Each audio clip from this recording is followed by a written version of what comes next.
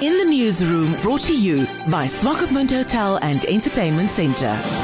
Internasionale Moedertaaldag word vandag wêreldwyd herdenk, waar tydens die bewustheid oor kulturele diversiteit en meertaligheid bevorder word. Alhoewel Engels die amptelike taal in Namibië is, word vele moedertale weens die kulturele diversiteit in die land gepraat en gerespekteer. Elizma van Netwerk Namibië gesels met In the Newsroom waarom moedertaalonderrig belangrik is en om Moedertaaldag te vier. Netwerk vier Moedertaaldag saam met die res van die wêreld. Ons moedertaal is vir ons belangrik omdat dit is die eerste taal wat jy gehoor het toe jy jou eerste lewenslig gesien het. Die taal waar jy huil, waar jy lag, waar jy bid. Dit is die taal waar ons almal groot geword het. En dit is waarom dit vir ons so belangrik is om seker te maak dat ons kinders ook met moedertaal groot word. So, by Netwerk glo ons in moedertaalonderrig ten minste tot op laerskoolvlak om sekere konsepte vas te lê.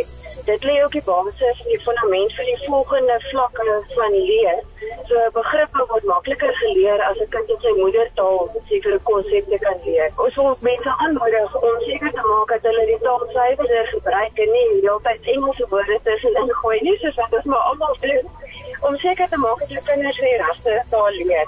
En dan ook is lees ontsettend belangrik. So lees vir jou kinders van kleins af, leer hulle om self liefde vir boeke te kweek en self te lees en so liefde raak vir hulle taal. Internasionale Moedertaaldag is nie slegs vir Afrikaans belangrik nie, maar vir elke liewe moedertaal.